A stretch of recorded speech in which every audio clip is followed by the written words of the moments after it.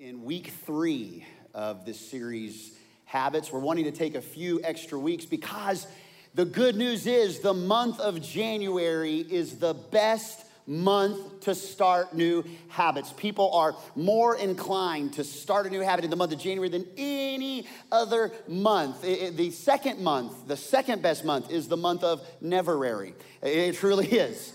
On the day of someday in the month of Neverary, that's when it happens. We are already set up in the right place. That's why we've taken the rest of January and to talk about habits.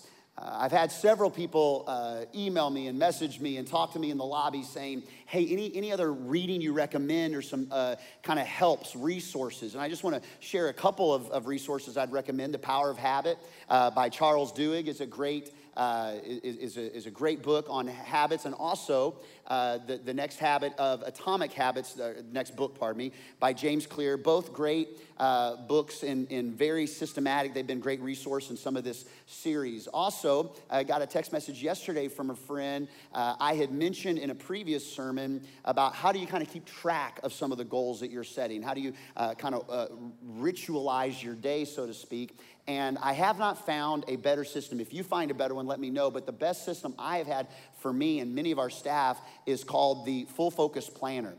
It is analog. You don't keep it on your phone. And some of you immediately you push back on that. But there's something about the lost art of just writing some stuff down and avoiding some of the digital things because it can get so consuming. So the fullfocusplanner.com, Michael Hyatt Company, it's a great way to keep track of your morning rituals and evening rituals and your goals for the year and your week and your big 3. I'd highly recommend. That is a system, not just expecting Jesus to do the work for you. We have to be hearers of the word and doers of the word. Those that hear the word and don't do anything with it, they're like a foolish man who builds a house on sand. Someone who hears the word and does something and takes practical steps forward. That's a wise contractor who builds their house on a rock.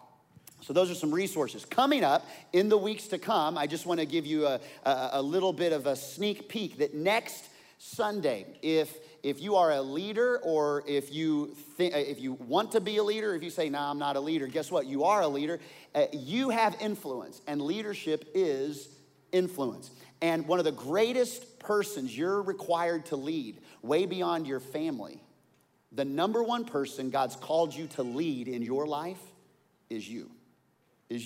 You are called to be a self-leader. And next Sunday, I want to talk about habits for learning and leading, not only self, but others at a higher altitude. We're going to unpack a story in Scripture, a story that happens with Jesus and the disciples, but then give you some leadership lessons behind that story. The Bible is the number one source for any kind of effective leadership training in your life. Number one source. If it's a good leadership principle, you'll find it in the Bible. If it's a great leadership principle, but it goes against the Bible, it ain't a great leadership principle, I promise you. Now, February 6th, we'll shut this series down with the 4 habits of a joy-filled marriage. A lot of your marriages are full of a lot of things. Full of it. But you can have 4 habits of a joy-filled marriage, a joy-filled relationship, and that's where we'll end this series. Last week, I asked you to think these 2 questions as kind of a pondering question during this last week. And here was the first question. I wanted you to ask yourself, who do I want to become? You look 5 years down the road, yourself 5 years down the road is only an exaggerated version of you. Unless something drastically changes in your life, you are just going to be a little old, 5 years older you, a little bit more wrinkled, maybe a little bit heavier, maybe a little bit skinnier.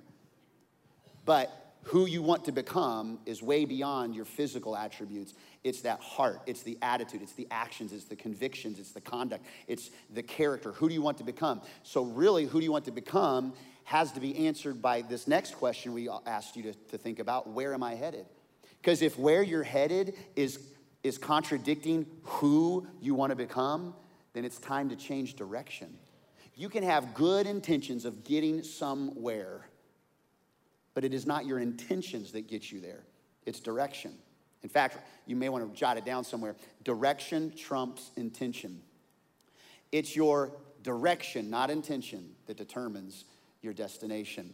And so this series has been about kind of cultivating the kind of direction we want to go, then walking backwards and saying, based on who I want to become, what must I get done? Start with the who over the do. And today, we're gonna get super practical, gonna give you some handlebars full of biblical wisdom, but some handlebars, you can chew on this and you can apply it to every facet of your life. And today, it's all about starting a new habit and stopping a bad habit. And we wanna give you some real simple, believe it or not, some simple steps to starting something new and stopping something bad. Most of us, and most of what we experience in every single day life, everyday life, it's the sum total of habits that I have created for everyday life. What you experience in everyday life is usually the sum total of the habits you've produced in your life. The waking up habits, the going to bed habits, the way I talk to people habits, the way I respond to people habits. The good, the bad, and the ugly. The truth is 45% of your day is usually on autopilot. We become what we repeatedly do, and if you are on autopilot and you're doing the same old, there's nothing wrong with the same old if the same old is taking you in the right direction. All right? There's nothing wrong with being stuck in a rut if that rut is actually taking you to the right place. Now, if you're stuck in a rut and it's taking you down the creek and you're going to drown in the riverbed, yeah, get out the rut. But if your rut is actually taking you where you need to go, stay in the rut. Daniel, a prophet from the Old Testament, had every right to turn his back on God, had every right to give up his faith, had every right to be frustrated and mad and cynical at God. Why? Because when he was a teenager, the Babylonian Empire attacked and took over, conquered Israel, conquered the capital city of Israel known as Jerusalem. And Daniel and his friends and their families, many of them were wiped out, desolated, but then the young ones were brought back into captivity and they tried to retrain them and relearn them, re-identify them. Daniel and his three friends, Shadrach, Meshach, and Abednego, those were their Babylonian names. We only know them by the name they were given. And Daniel and Shadrach, Meshach, and Abednego were all given these names to try and reculturize them against their one true God. And yet, Daniel, as a teenager, grows in the ranks of leadership. And before you know it, in a foreign city, as a slave, he becomes over everything. He becomes the key viceroy to Nebuchadnezzar. And we see some habits in Daniel's life that became exceptional qualities. In fact, Daniel 6, we see it right here. Daniel went home and knelt down as usual.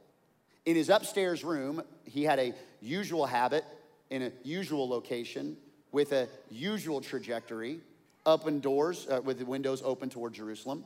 And he would pray 3 times a day, a consistency effect, just as he had always done, giving thanks to his God. There was a habit formed in Daniel's life that gave him the friction, it gave him the trajectory, it gave him the capacity and the grip on the road to be able to go where he needed to go. This was a great habit. It'd be a great habit for us to figure out how to spend time every day in prayer. It's why we start the new year, 21 days of prayer. Every Monday through Friday, the first 21 days from January 10th to January 30th, we are praying at 6 a.m. at the Lufkin location and the Nacogdoches location. It is from 6 to 7 a.m., starts right at 6, ends right at 7. We had so many more people show up last week than the first week. We're growing, but we got one more week, everybody. One more week. We're growing, and listen, if you haven't dipped your toes in the water of 21 days of prayer like that, you can do it joining us online. But I'm just saying, there's just something special about showing up in the flesh if you are physically able to do that. Set the alarm today. Let's see the trajectory go up and to the right for the final 5 days of that morning prayer and see people show up and just pray. It's systemic. It's easy. You're not just sitting there like, oh, looking around. Like it's not weird. Nobody's walking to you and say, I'm going to pray for you. Tell me your dark, dirty secrets. Nobody's doing that. Okay? Don't be embarrassed. You don't have to put your guard up or anything. Like, you can just come. We even have coffee and creamer. Like, and we got rid of that junky creamer. We got some big old creamers. Big old, real creamers. Not that gas station creamer. Get that out of here, Timber Creek Church. Come on. Give me some good creamer. Anyway, I digress. I need to have a new habit of staying on track. That's what I need. We're going to talk about a new habit. If you're going to take your worship guide, you can follow along with this chart.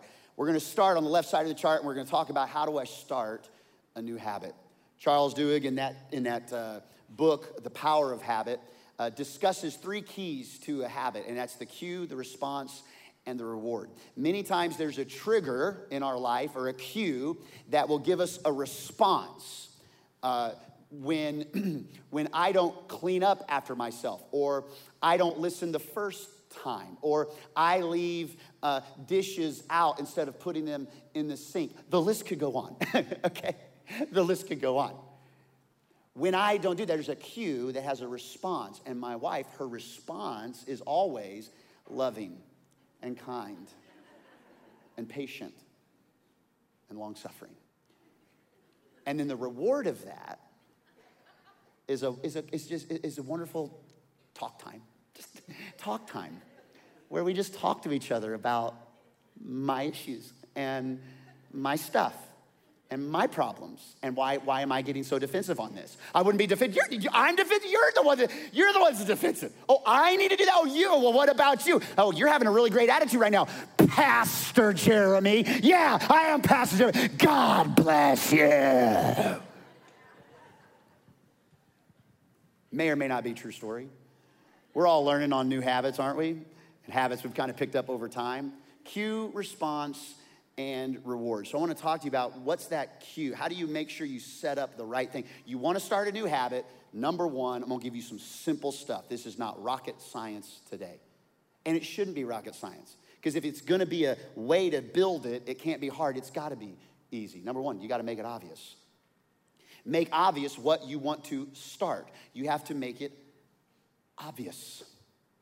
You start with the new year in mind, saying, I want to be a better person. That's pretty vague, isn't it? You begin to drill down deeper. What does a better person look? Who do I want to become? And you begin to define that. You can define that all kinds of places. You drill down into the Word of God, and you begin to find out what Christ-like conviction, conduct, and character looks like. There was a study a few years ago. A British university did a study of 248 people. They gathered the 248, and they had one goal, one obvious goal: start a new habit of weekly exercise. Start a new habit of weekly exercise. Now, they took the 248 that showed up for the test. It was going to be a 30-day deal, and they divided these 248 into 3 different groups. The first group, here's the direction they gave them. They said, all we want you to do is track your progress, and here's a book to track your progress. So, okay, go for it, all right? That's kind of what it was kind of their control group, right? Then group 2, they said, here, we want you to track your progress. Here's a little book to track your progress with. But they added, read an article a day on the benefits of exercise. So they were getting an article a day to motivate them of why they were eating healthy, why they were going to exercise, what it does to your endorphin, what it does to your hormones, how it makes you stronger, that kind of thing. Read an article a day, and they provided them the articles. Group 3, they did not provide them with articles, but they gave them the same thing, track your progress. But here's the thing they added. Pick a day and time. Pick a day and time of when you're going to weekly exercise. Now, after 30 days, there was a 35% success rate of those that tracked their progress and those that read the article a day on benefits. So what does that say? Whether you read Men's Health or not doesn't necessarily mean that you're going to actually see progress. You're going to have about the same progress. Motivation is not as big of a motivator as you think. But group 3, 91% success rate.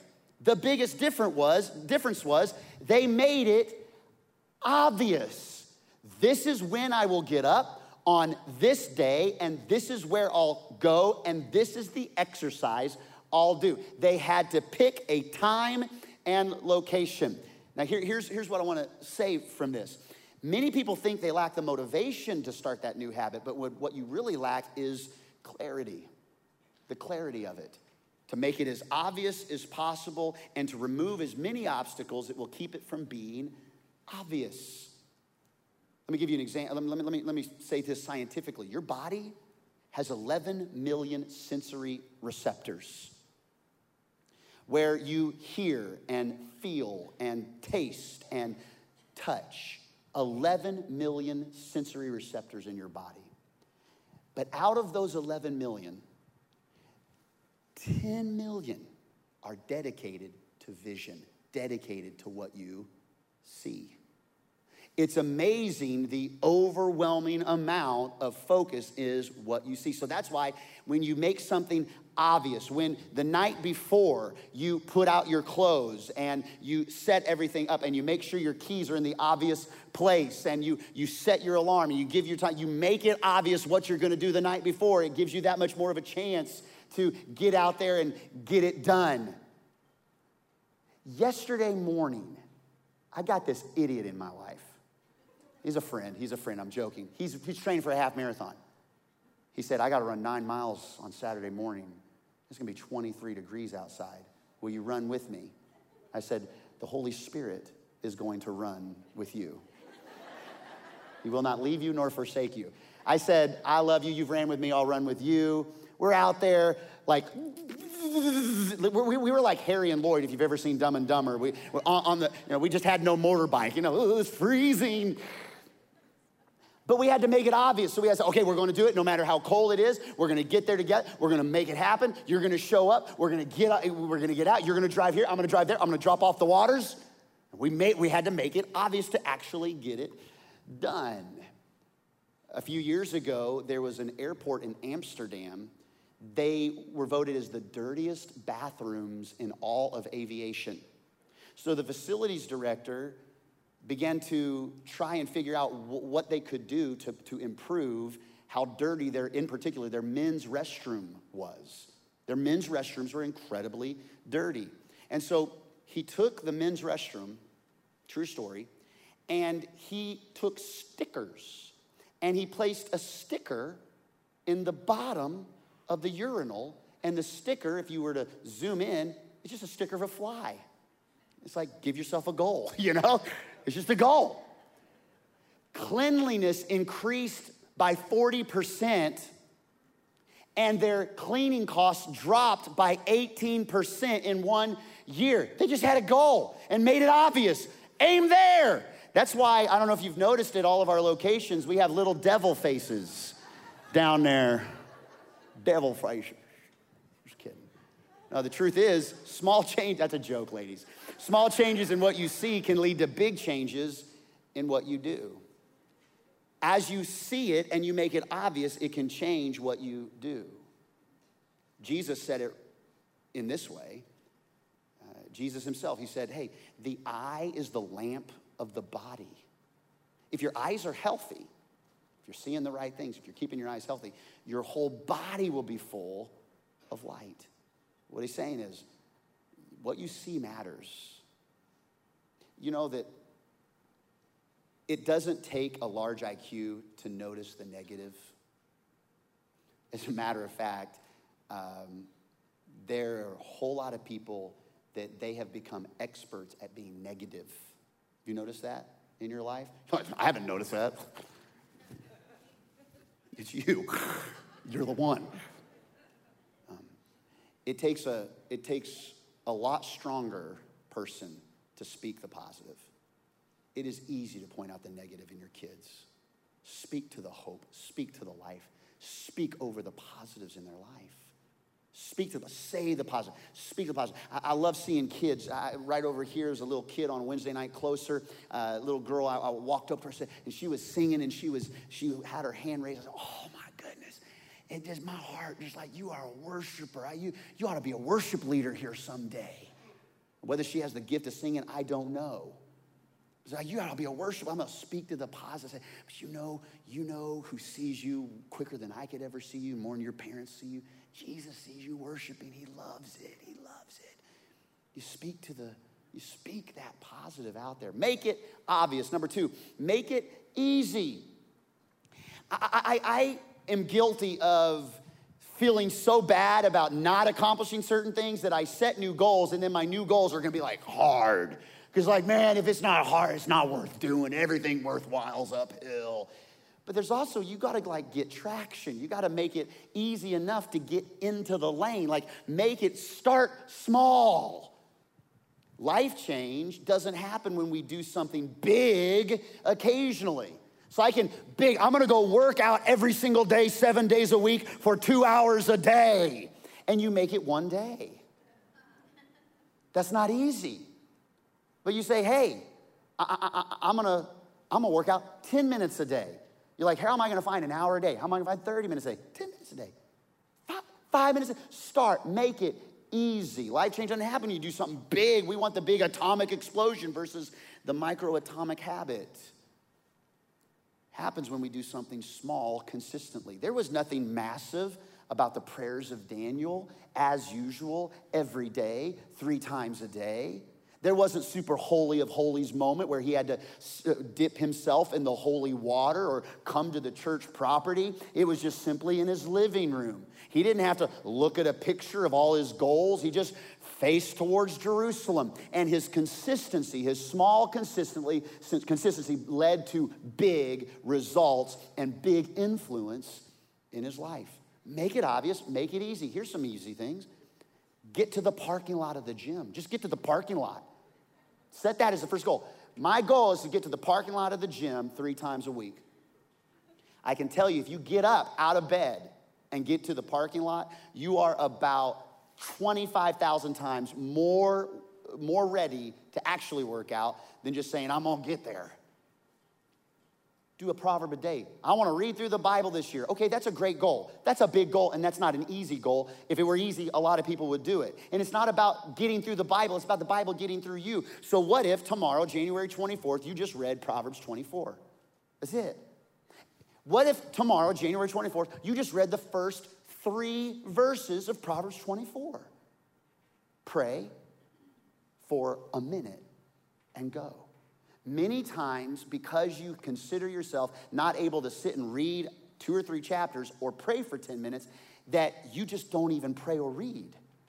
Start somewhere. Start somewhere. Small makes a difference. Little things are big things in disguise. Make it obvious. Make it easy. I'm not saying just do easy things. You got to do hard things. But you can start by making it easier for you to do. Number 3, involve your community. Involve people. Surround yourself with people that will be for you and cheer you up. The worst thing besides sin that was first in the Bible was loneliness and isolation. When God said, it's not good for man to be alone. We need one another. We need community. It's why we offer groups. We don't offer programs just to have people do programs. And honestly, you are more prone to do things on your own organically than any kind of program we could ever provide for you. The reason we provide that is we want to make it obvious that's important. We want to make it easy while simultaneously connecting you in community. And so tonight, 6 p.m., at our locations, Encounter. You heard a video infomercial on it already. It's amazing how when you begin to settle your yesterdays, how tomorrow it looks so much more approachable. When you can begin to settle the things in the past and what God wants to do, you're saved, but you got some stuff holding you back. That's what Encounter is all about. And it's about making it obvious, making it easy, and involving community and moving forward. That's why we do Starting Point. We try to make it obvious. That's the first step of getting connected to Timber Creek. It's easy. Come at 9:30 in the morning. Actually, we've realized it's not as easy as it seems. It's hard to get 4 weeks in a row. So we're working on how do we make it easier, not dumbed down or not watered down, but how do we make it easier for you to connect with Timber Creek? Because we want to involve you in community. We want to make it easier and easier and easier to connect with one another in community. The Bible says it like this in Proverbs 13, walk with the wise, become wise. That's how you do it. Walk with the wise and become wise. So if you think about your friends and you add up their wisdom, if you get nervous, it's time to rethink your community. Add up your closest friends. And if you get nervous at the amount of problems, you got problems too. But problems that are being solved in a way that you don't think is the right way or not the wise thing to do in life, you may need to rethink your community, everybody. So, a new habit, make it obvious, make it easy, involve your community. Now, let's shift over to a bad habit. How do we start and how do we stop a bad habit? How do we stop a bad habit? Well, let's look at it. All of us have something that has slipped into our life that needs to leave our life. Every one of us have something in our life that has slipped into your life, probably needs to leave your life. It could be as simple as biting your nails. Simple things slipped into your life that needs to leave your life. 18 years ago, I was a youth pastor at a church in Kansas, and I came into the office one day, super congested, just stuffy in my head, and there was an associate pastor there by the name of Brian, good dear friend of mine still to this day, and Brian was the associate pastor, and he was in the next office over, and I walked into his office like, Brian, my head is killing me, I'm congested, and and like our pastor's thing was, you don't call in, you crawl in, so it's like, nowadays it's like, whatever, anyway, like, you don't call in, you crawl in, and so I'm like, I can't make it today, I don't know what, and Brian said this, he said, hey, and Brian is like super melancholy, quiet guy, funny, dry sense of humor. His mustache was older than I was. It was just an awesome, thick police mustache. It was just so awesome mustache. I loved it. I'm jealous of that mustache. And he had a cup that just had the exact same mustache on it. And just like when he picked up his mustache, it was still there. Like he'd drink his coffee all day long. All day long. I don't know how many cups of coffee he had all day long. I mean, just even keel Brian, right? I said, Brian, I'm congested. You got anything? He takes a sip of coffee, says, I got something.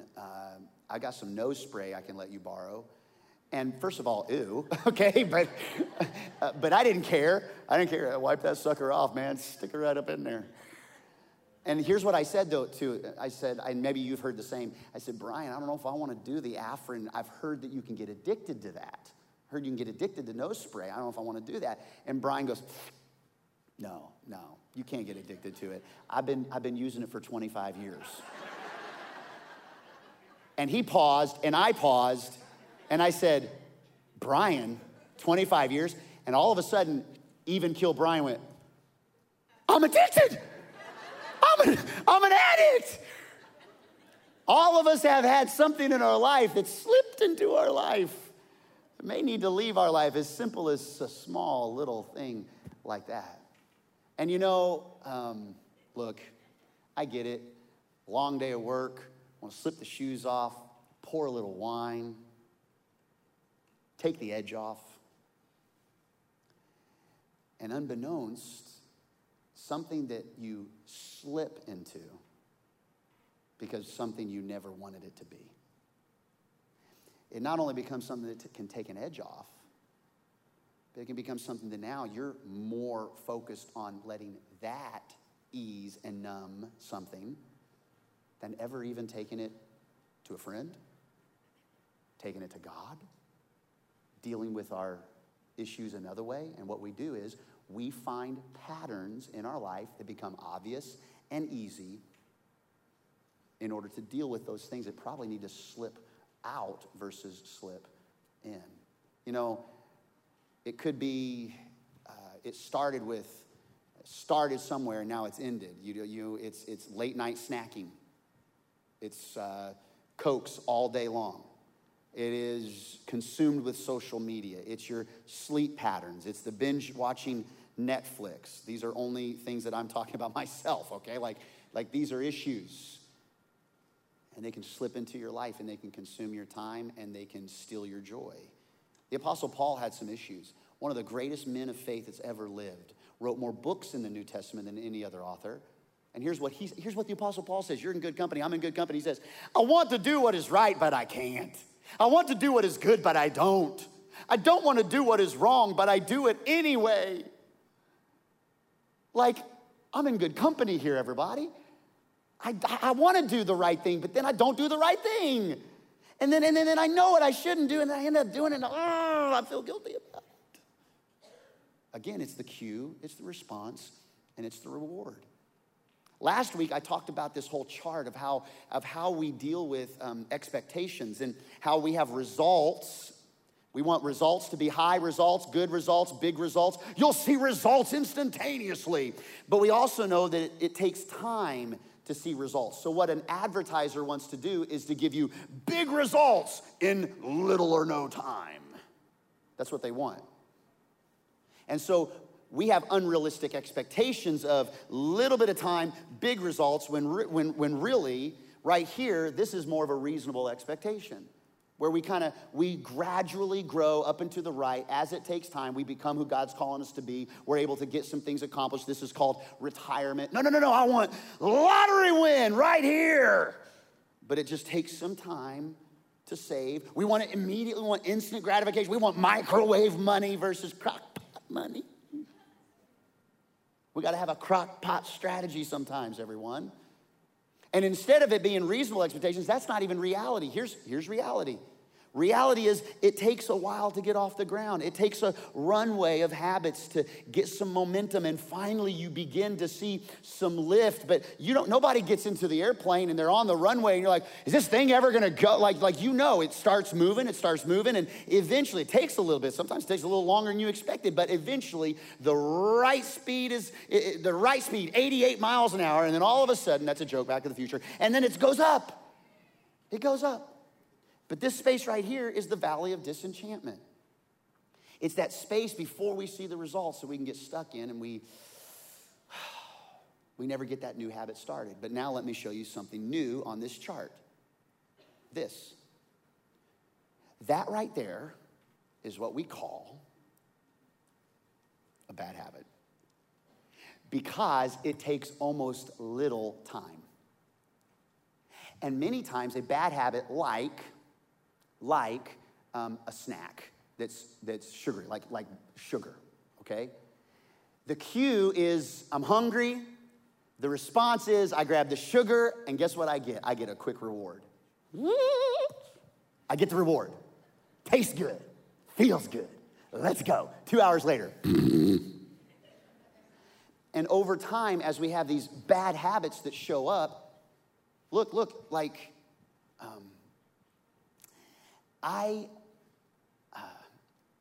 I've done things before that were immediately could have been a bad habit if kept on in my life. Me and Billy Daugherty stealing cigarettes from the Quick Trip when we were 17 and 18 years old. He'd wear a hoodie. I'd put him in the back of his hoodie and we'd walk out. I know, you're pastor, you're welcome. I don't do that anymore, unless it's New Year's Eve, and yeah, I don't do that. Now, that was an unbelievably bad habit. Had I kept with that, let me show you the trajectory of my life. This is the trajectory of my life had I hung on to that kind of habit in my life.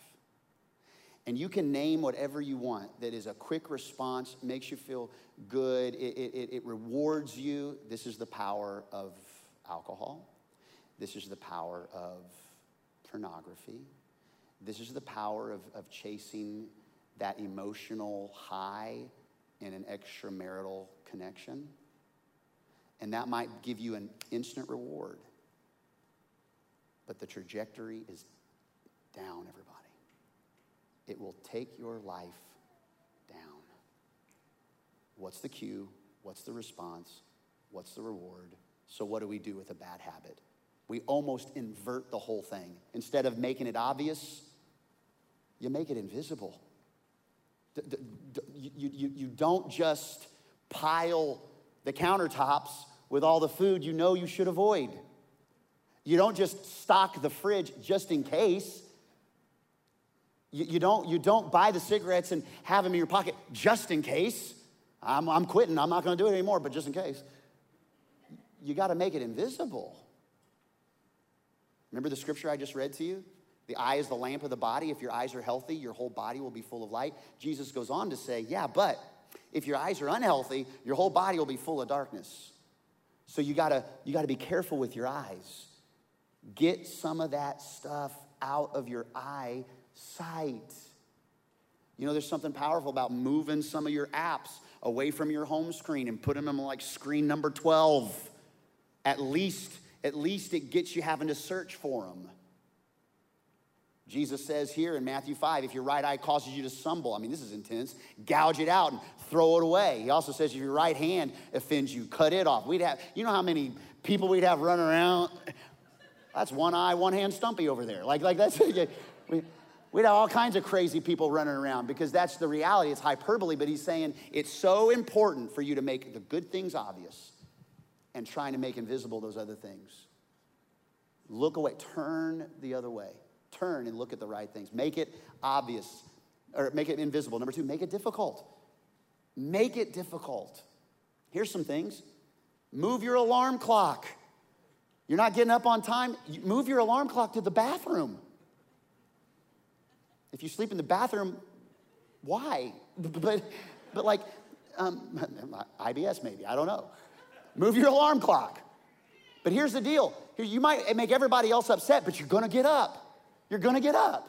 Make it difficult. Hey, stop carrying credit cards. I keep on spending. I got more month left at the end of the money. Stop spending money on the credit card. You get a cash envelope system. It's amazing how when it makes it difficult, like to get the money, it's so easy. Like people want it to be easy.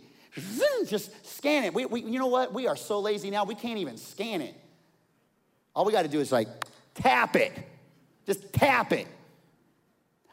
This watch right here, it's got a credit card inside it.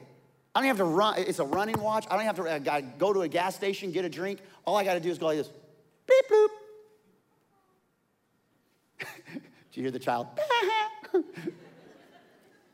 It's like, stop. It makes it so easy. Like, make it more difficult to do those things. Hey, unload social media on your phone.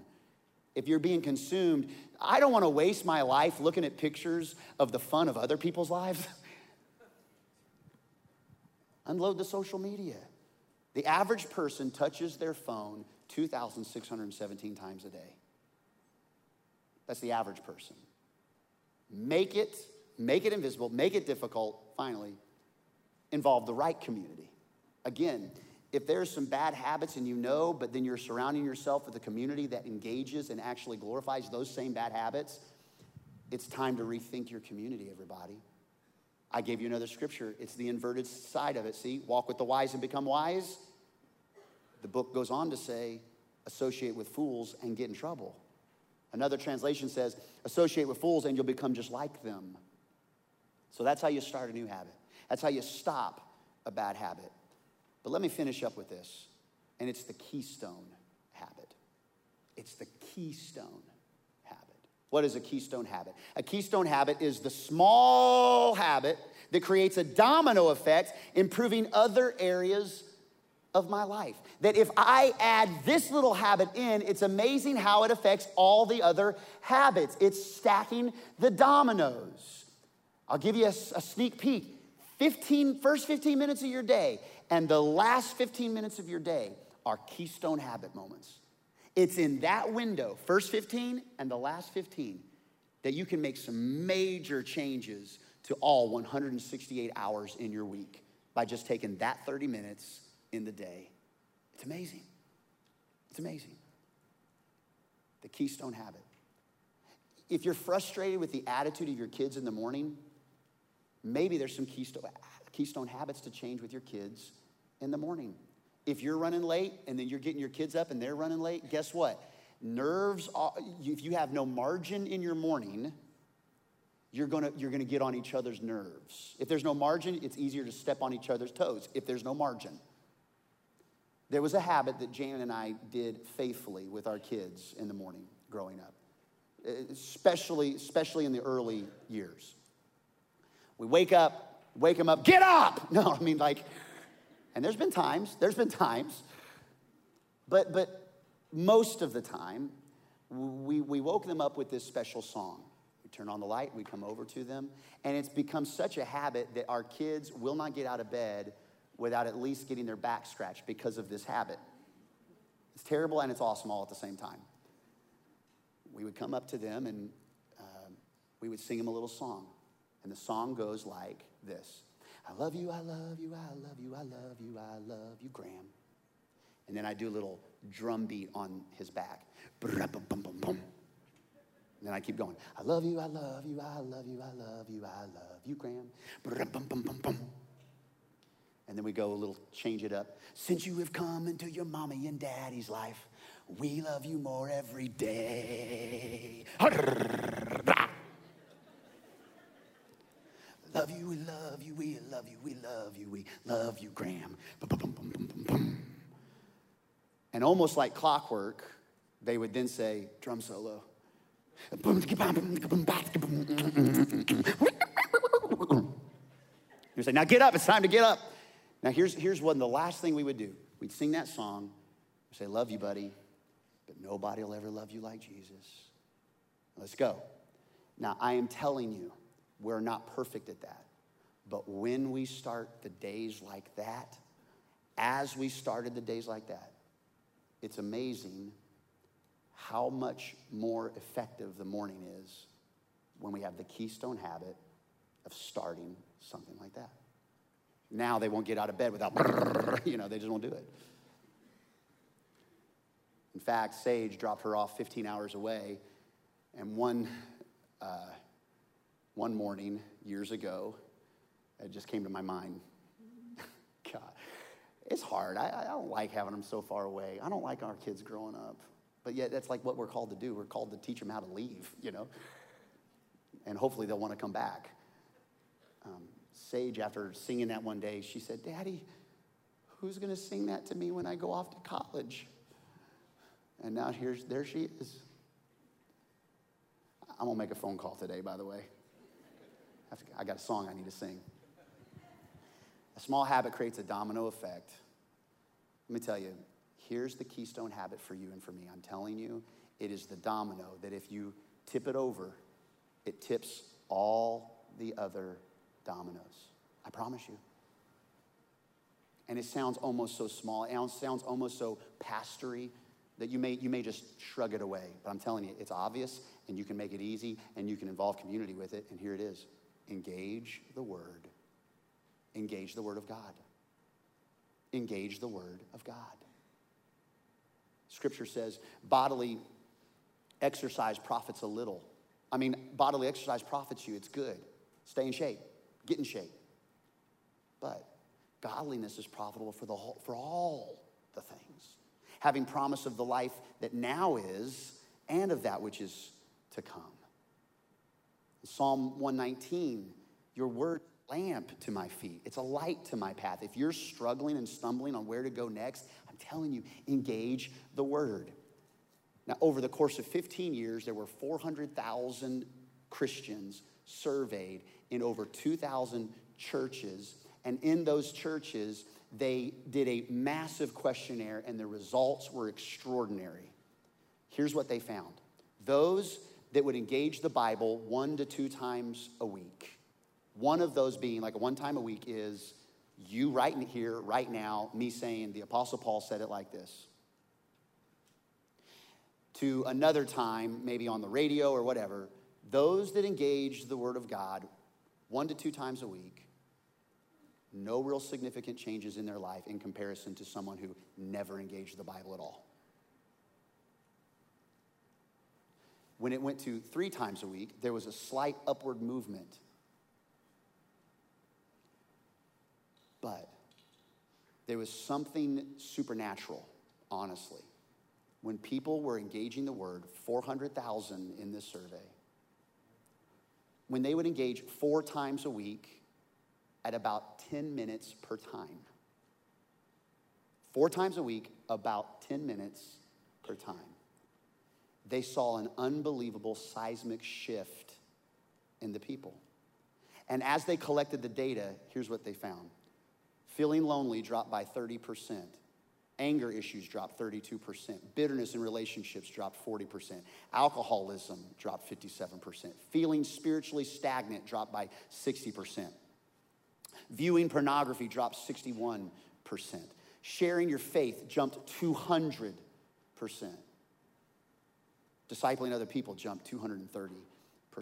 There's something powerful and palatable about engaging the Word of God. So you got to engage it. I'm inviting you. We want to make it as easy as possible. Over the course of the next few weeks, we're rolling out some new things. One of those is called Right Now Media. We've already rolled it out, but we're going to be amplifying ways you can get connected with it's basically Netflix for Christians.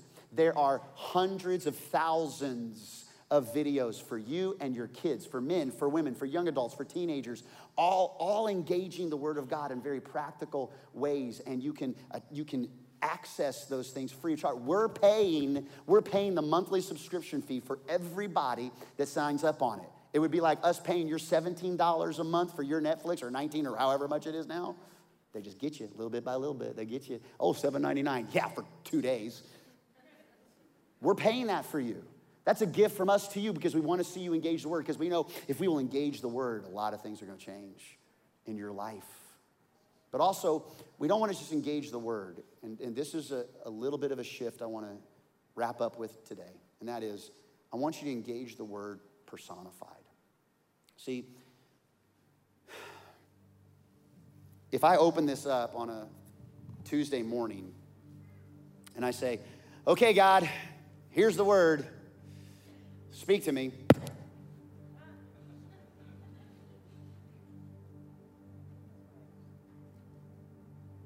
As precious as this is, and as helpful as this is,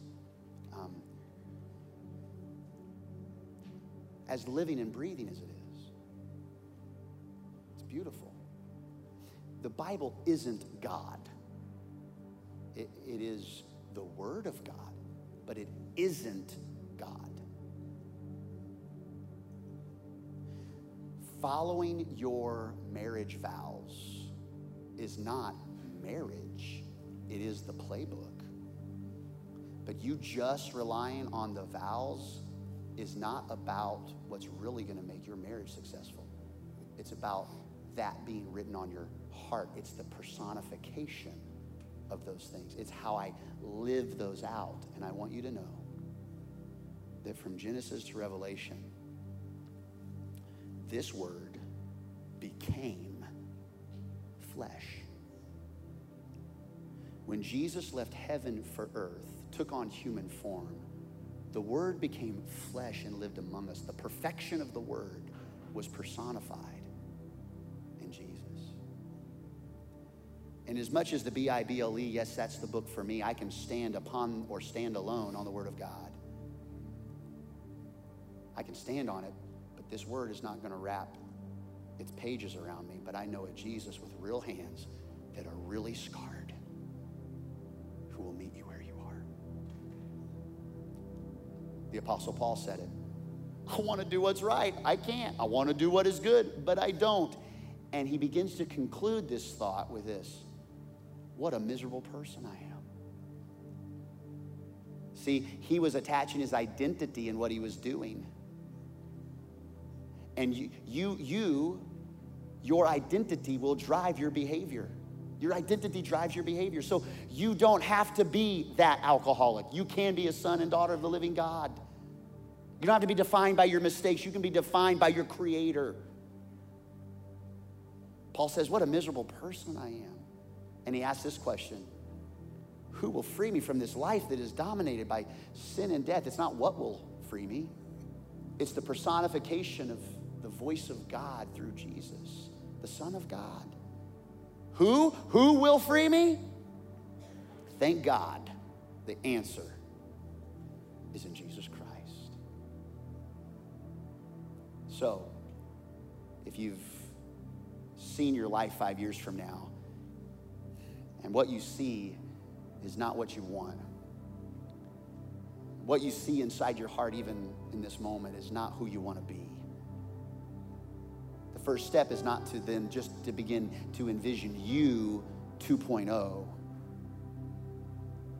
The keystone habit is not to lose the weight. The keystone habit is not to set the ritual the first 15 minutes. The keystone habit is this: fix our eyes on Jesus, who is the author and the perfecter of our faith. No one knows you like the author of your life. No one knows the story of your life more than the one who will author it. So, in the rooms that we have today, from my friends at Diboll and Duncan, those of you online, Nacogdoches right here, no doubt, there's some new habits you want to start. And there's some bad habits that may have slipped in, and now that slipping in has become kind of a floodgate. And instead of backing up and recognizing that and starting to beat yourself up over it, this song kind of summarizes it. Would you sing it, Cody? In all locations, just listen to the words. Turn your eyes upon Jesus. Look full in his wonderful face, and the things of earth will grow strangely dim in the light of his glory and grace. I could preach a whole sermon on those last two lines. I won't, because I've already preached. But the more you focus your eyes, all these other things become dim. They don't immediately remove sometimes. Sometimes supernaturally they can be gone in an instant. That's how God works. But other times they dim over time as the illumination of his glory and his grace infiltrate your life one decision at a time, one step at a time, one day at a time. But it starts with your action. Turn your eyes on him. Would you pray with me this morning? Would you close your eyes all over the place? And our hearts are now focused on Jesus. This isn't doing business with me. This is doing business with God. And if you're here today and you know there's something holding you back, it's time to settle that by saying, Jesus, I turn my eyes on you. I'm going to focus on you. In our rooms today, with honesty between you, me, and Jesus, you'd say there's a bad habit that I need to see broken, and I want to see it broken. If that's you, would you just lift a hand toward heaven and grab the hand of Jesus that's reaching out to you? I got to have it. I want to break that thing. Yeah. Jesus, I pray that you would do what only you can do, and that those things would become strangely dim in the light of your grace. But before we move, there's a major moment right now for some of you. The truth is, the habit you need to start is really a decision today to put Jesus first in your life. To not just declare him as the big man upstairs, not just the Son of God, but your Lord and Savior.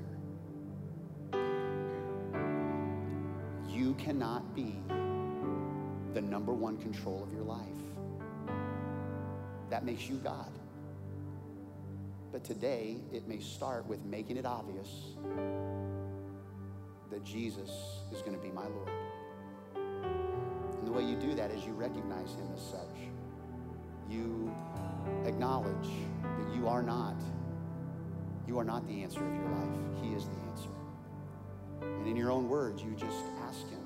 That's what prayer is, talking to God. You just talk to him. God, be my Lord and Savior. Jesus, thank you for not being mad at me, but for giving me a chance to put you first in my life. I want to do that. Will you help me? Will you help me put you first? Will you believe that and you acknowledge that and you confess that, friend? He is making you a new person. Not just cleaning you up.